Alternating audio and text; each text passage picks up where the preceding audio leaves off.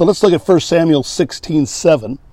But the Lord said to Samuel, "Do not look at his appearance or at his physical stature, because I have refused him. For the Lord does not see as man sees. For man looks on the outward appearance, but the Lord looks at the heart." I have seen your love shine brighter than the sun.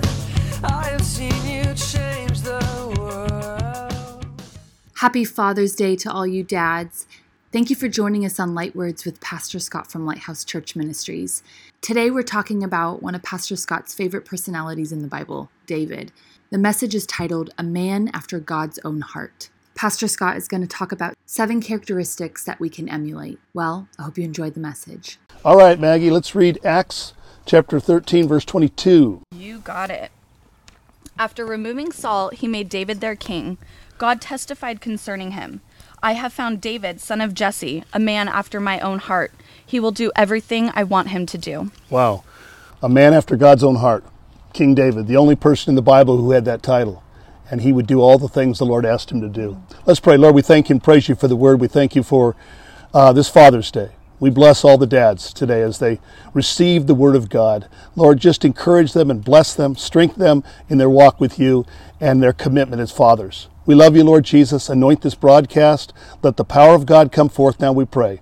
In Jesus' name, amen. All right. Dad, praise God. Yes. And you also, Uganda's back on lockdown with COVID. So Oh, really? we just asked you to pray. Okay. Sure. Yeah. Lord, we just pray for Uganda right now and ask that you would touch every person there, every believer, that you'd bring safety and put a net around them of protection, Lord. We speak healing over them and blessing, Lord, and deliverance, we pray. In Jesus' name. Amen. Praise God, the power of prayer. Well, the Greeks say the heart is the seat of the emotions.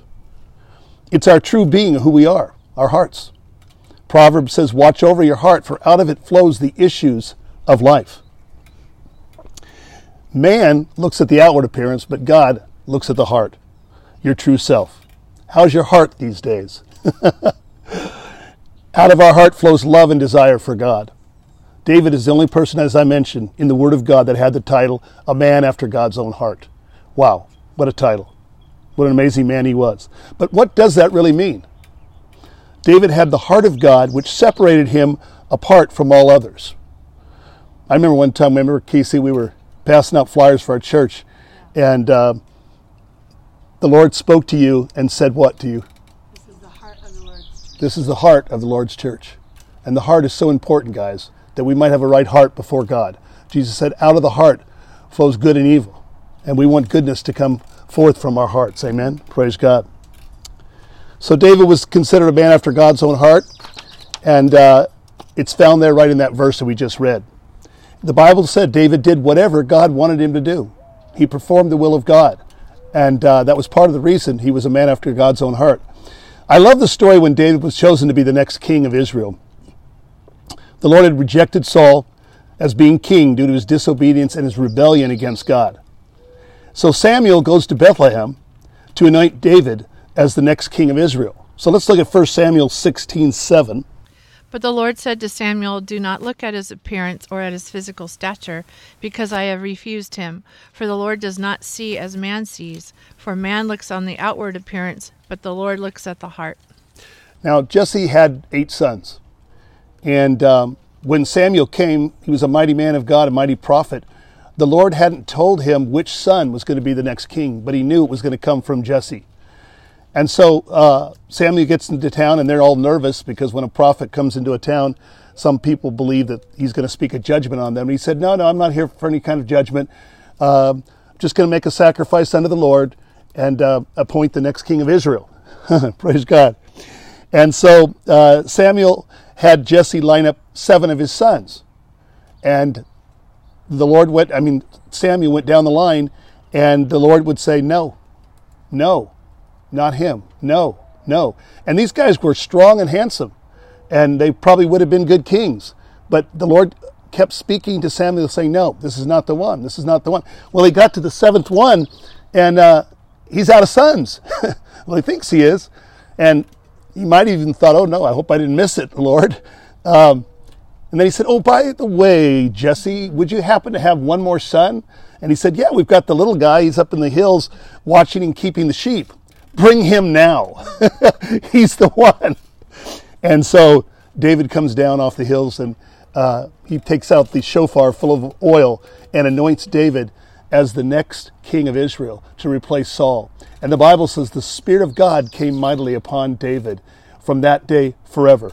Praise God. Amen.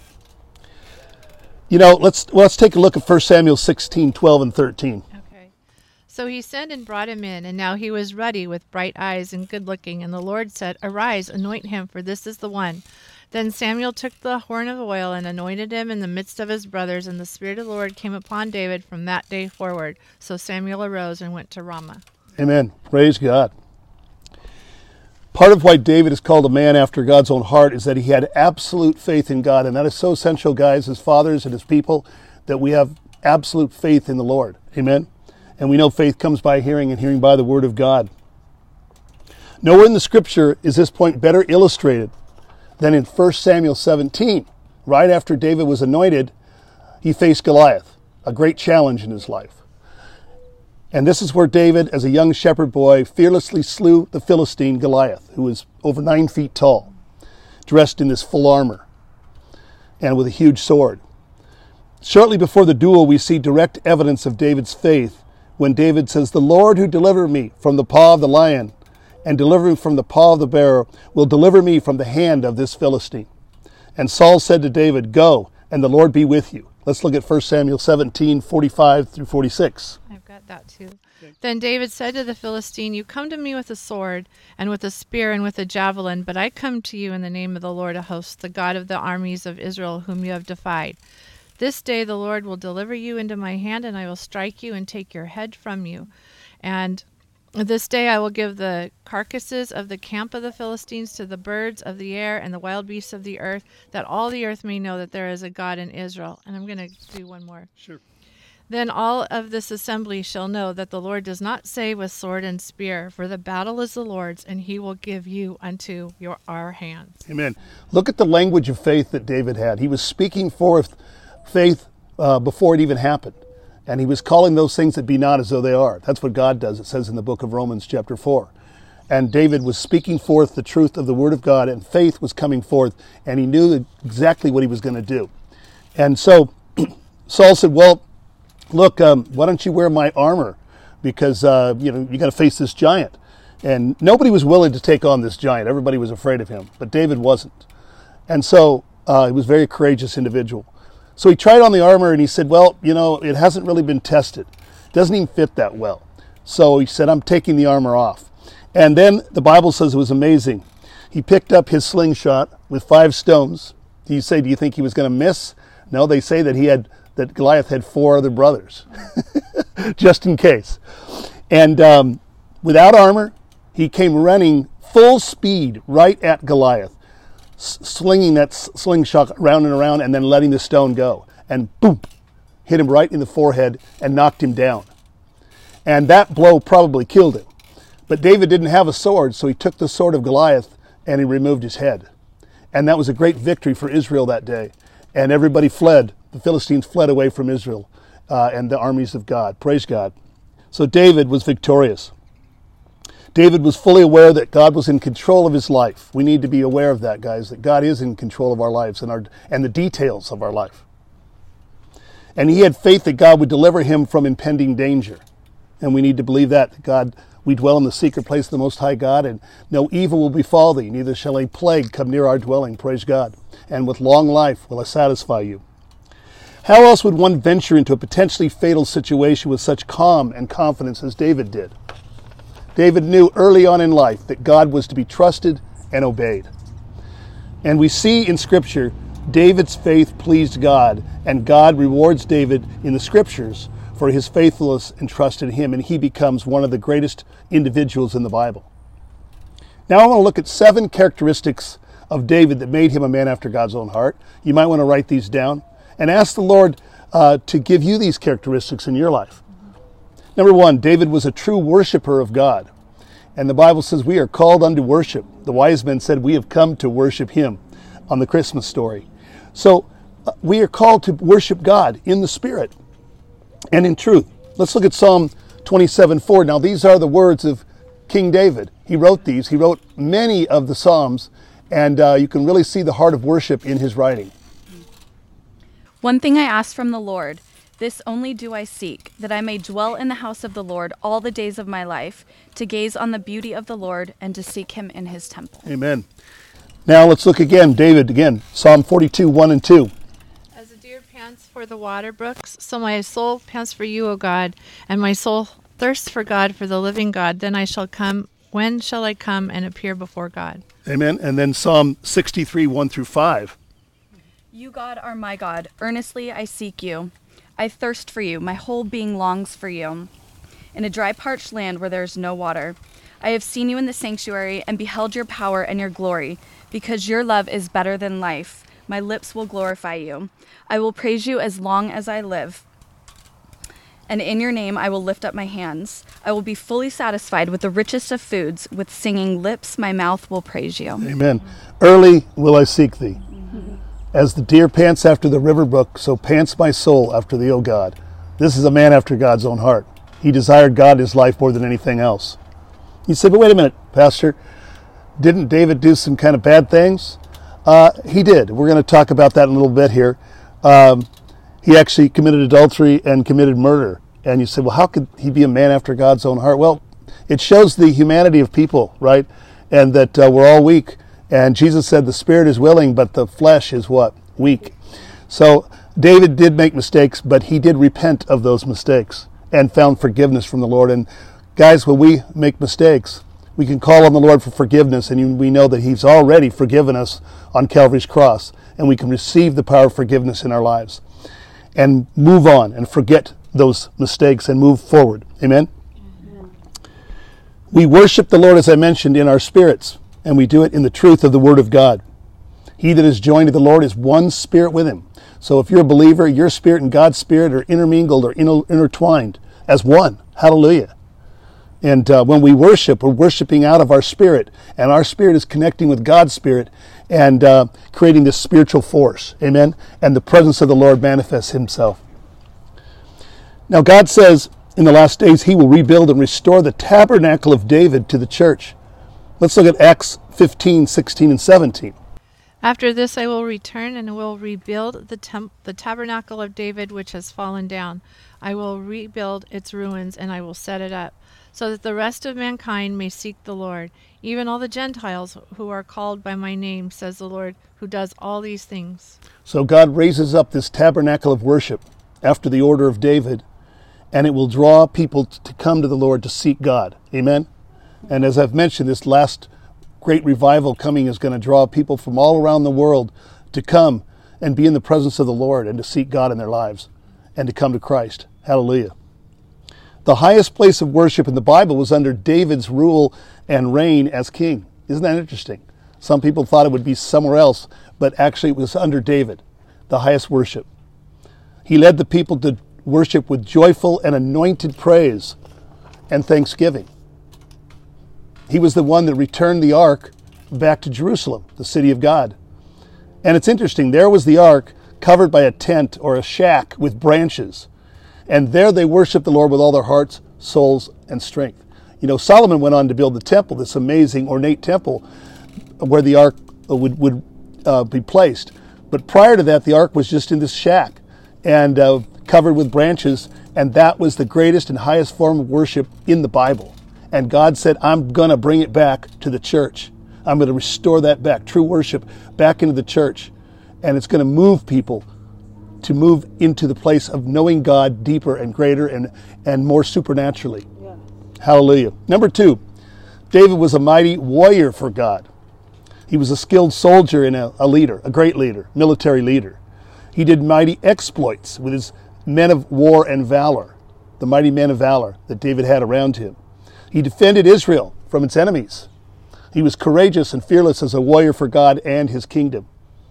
Now, David's hands were bloody. Meaning he was a man of war. And so he couldn't build a house or a temple for God. David said, I live in this beautiful palace made out of cedar. I want to make a house for God. He doesn't have a house.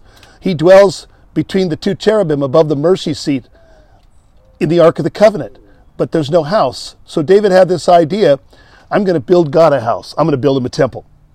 And Nathan the prophet said, do it, David, all that's in your heart. So David began to develop the blueprints for this temple. He did all of the blueprints. And then the Lord spoke to Nathan and said, go back and tell David he cannot build me a house because your hands are bloody. But your son Solomon will build that house that you've written the blueprints for. And that's exactly what happened.